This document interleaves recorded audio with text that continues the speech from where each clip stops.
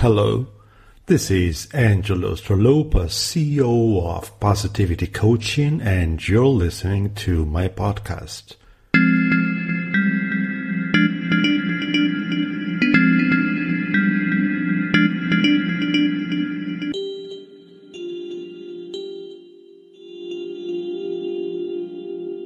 Hello, this is Angelo Stralopa, CEO of Positivity Coaching.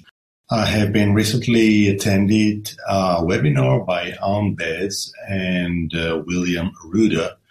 It was very interesting, and a lot of the themes that were discussed had to do with what are the managers lacking or benefiting from the use or not using coaching these days.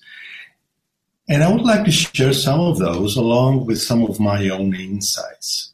And before doing that, I'd like to ask the question, have you ever witnessed people who are suspending coaching in these times and people who are deciding on investing more and perhaps heavily in coaching this particular time of the coronavirus crisis?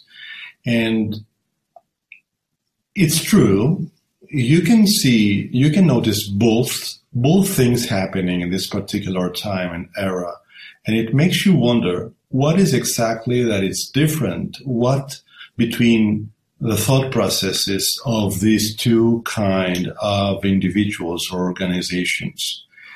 And for those of us who believe that coaching is very essential, will be helpful, very helpful to get reminded that many tools and techniques of professional coaching are scientifically proven to reduce stress, and stress is a very increasing factor in these times of the coronavirus crisis.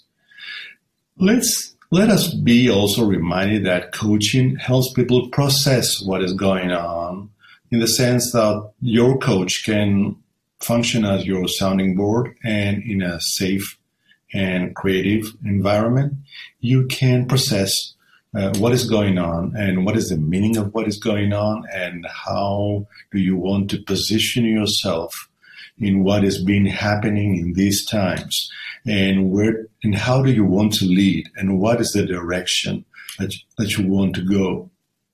Now, also, giving managers and leaders coaching provides them with a noticeable ripple effect, and this can be noticed in both their team and in their organization in general. This will most likely lead to permanent changes for individuals and for organizations. Coaching helps people get unstuck and move out of fixed patterns and mindsets. People will be using this opportunity to make major life and work changes and will need a coach to help navigate this change. Closing, let's think about the future. Suspending coaching now is like deciding your future is not worth the investment.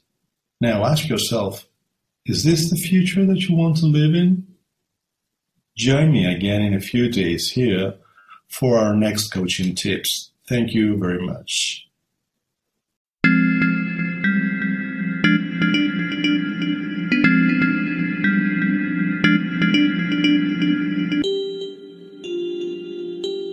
This is Angelo Stralopa, and you can listen to my podcast on Spotify, Apple, and Google.